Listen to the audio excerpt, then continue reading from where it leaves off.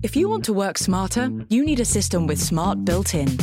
Workday has AI embedded into the core of the system to seamlessly support your workflow and deliver unprecedented adaptability.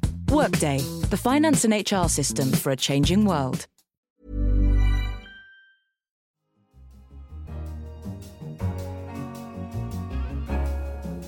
In London, this is The Economist. You're listening to Tasting Menu, a medley of stories from across the week to tickle your taste buds.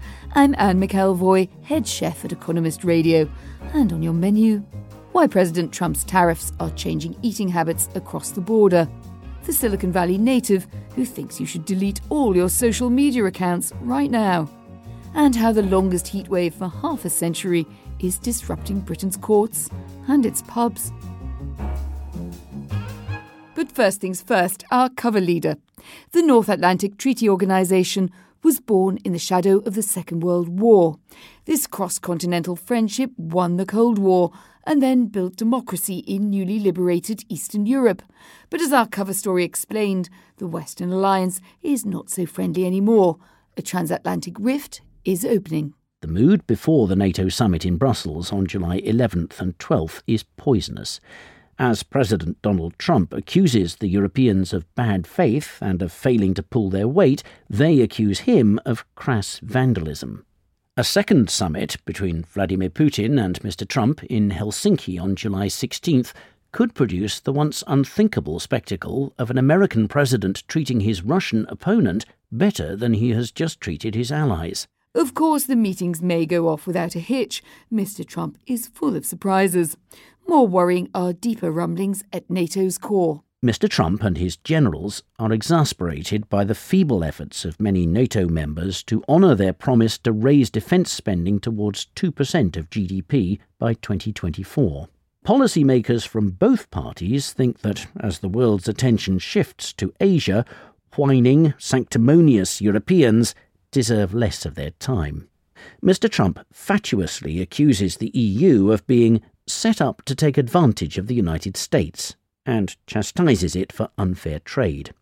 Meanwhile, Europe is divided. The Western Alliance is in trouble, but we argued it is worth saving. In a dangerous and increasingly authoritarian world, it can act as a vital source of security and a bastion of democracy. But the alliance does not have a God-given right to survive. It must continually earn its place. Easier said than done. Europe should do everything it can to resist Mr. Trump's instinct to lump trade with security. Wrapping them up together will only make the West less secure as well as poorer. Next, supporters of the alliance need to be practical. That means paying up. For America's allies, being practical also means keeping up. Collaboration in areas like cybersecurity will make the alliance more valuable to America. At its heart, this is a battle of ideas. Since the Soviet collapse, the sense of threat has receded and the barriers to working together have risen. Yet that does not make the transatlantic alliance obsolete, as Mr. Trump once claimed. America's alliances are an asset that are the envy of Russia and China. NATO is an inheritance that is all the more precious for being irreplaceable. To read more about the prospects for this week's summit and beyond, pick up a copy of The Economist or do subscribe. Whichever side of the Atlantic you're on, go to economist.com/radio offer, 12 issues for $12 or £12. On the North American continent itself, another fault line is growing.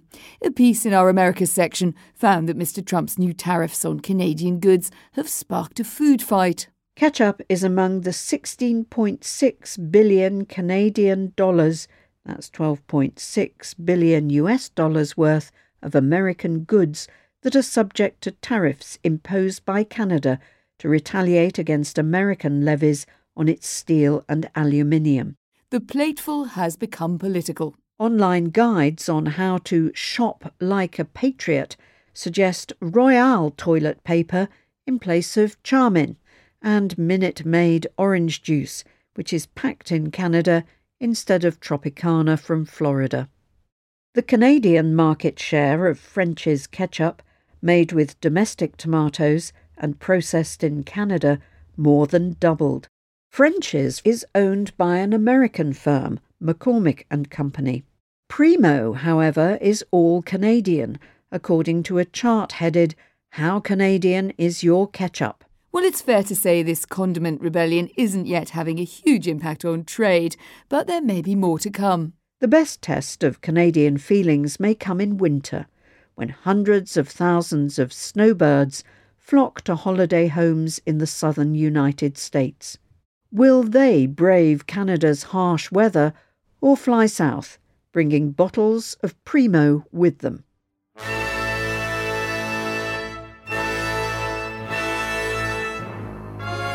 Now for a taste of the week in Economist Radio. My producer and I escaped our studio for a trip behind the scenes of Rodgers and Hammerstein's The King and I, just opened in London's West End. Your Majesty wishes me to leave. I will tell you when I wish you to leave. Your Majesty, this is school teacher, Madame Leonowens. School teacher? Yes, Your Majesty. I am school teacher. We were there to interview Tony Award-winning director Bartlett Sher for the latest episode of The Economist Asks, our chat show. I asked him, how do you go about reviving a play written in the 1950s and set in the 1860s as a tale for today? When we first started doing this 3 years ago, we restored a line from the original text in which the king says, sometimes I want to build a fence around Siam, sometimes I want to let everyone in. And our audiences, post the man who is currently our president, really exploded at that line because they could see this sense. You see that here in England with Brexit, this sense of, do you close your borders or remain open to others? And this is a king in 1862 going through exactly the same problem.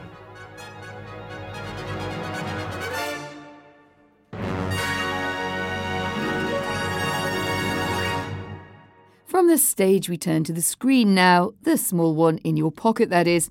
How many of you check social media at least once a day? How about 5 times? Guilty as charged. Or maybe even more. On the latest episode of Babbage, Jaron Lanier, a pioneer of VR, argued we need to get off social networks and back to reality. For the sake of society, at least see if you can be part of the island that is off it, to just give us some perspective, some ability to have a conversation. But if you're a young person, for your own sake, just to know yourself, get off for a while so that you can see the world a different way. I know it's scary. I know it's hard. Any experiment when you're young that pushes the limits and creates a new view of the world is going to be hard and difficult, and you might lose people in the process. This is one of those. This is like going trekking for half a year in Tibet or something. You should do it. You might have some losses. You'll probably have some gains too. So, come on then. Could you do it? Would you really like to do it? You could tweet us and let us know at Economist Radio. And while you're weaning yourself off, we also warmly welcome emails, radio@economist.com. We love to hear from you. Social networks are certainly useful, but whether those uses and abuses are good or bad is all a matter of perspective. Take cheating in exams. As long as there have been exams, students have found ways to cheat. Today, the correct answers are just a few taps away on a smartphone. So countries have come up with new ways to stop the funny business. Some use metal detectors, surveillance cameras, mobile phone jammers, and even drones. An article in our Middle East and Africa section found that some countries have taken an even more drastic step. Cheating in high school leaving exams got so bad in Mauritania and Algeria that this year the authorities turned off the internet for the entire country. Algeria did so for at least an hour during tests, which last about a week. Mauritania cut access from morning until evening on exam days. Other countries, such as Iraq, Uzbekistan and Ethiopia, have for years been shutting down the internet during exam time. This may be effective for stopping the leaks, but at what cost?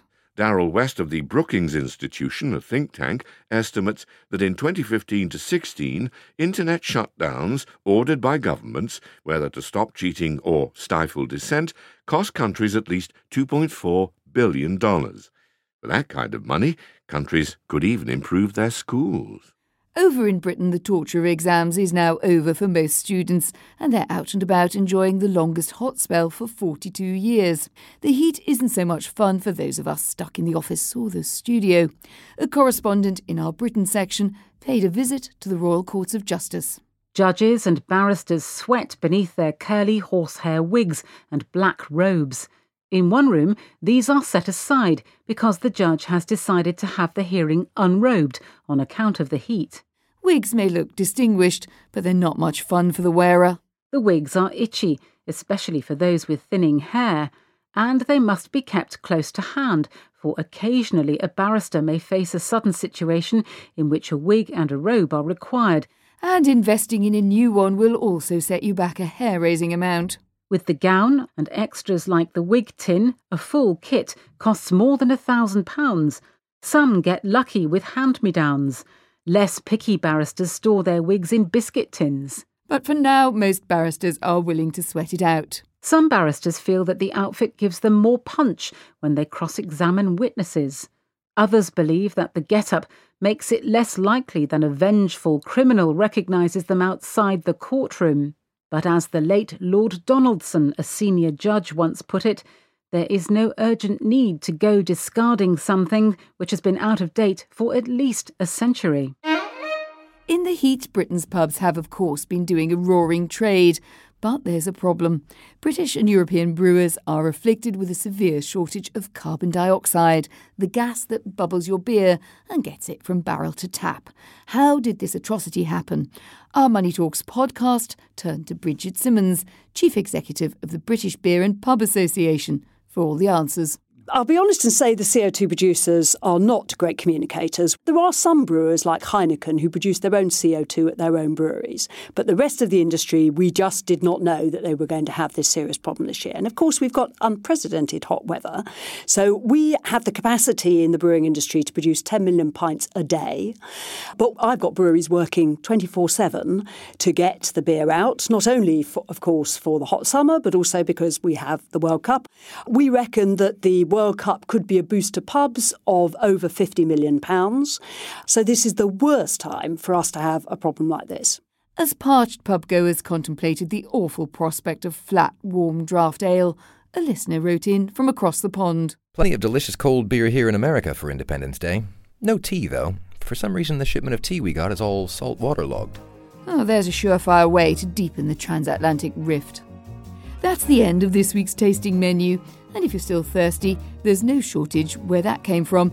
You can read and listen to more at economist.com or by subscribing to Economist Radio wherever you get your podcasts. And if we're your cup of tea or your glass of beer, well, give us a rating. It does make all the difference.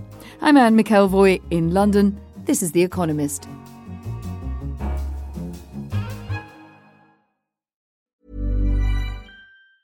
Hey folks, I'm Mark Maron from the WTF Podcast, and this episode is brought to you by Kleenex Ultra Soft Tissues, your ally to help tackle your allergy symptoms this season. I love the change of seasons, but nobody loves pollen and all those other things floating in the air that make you sneeze during this nice weather. Kleenex Ultra Soft Tissues are hypoallergenic and allergist approved, so fight back against watery eyes and runny noses without worrying about irritating your skin. For this allergy season, grab Kleenex and face allergies head on.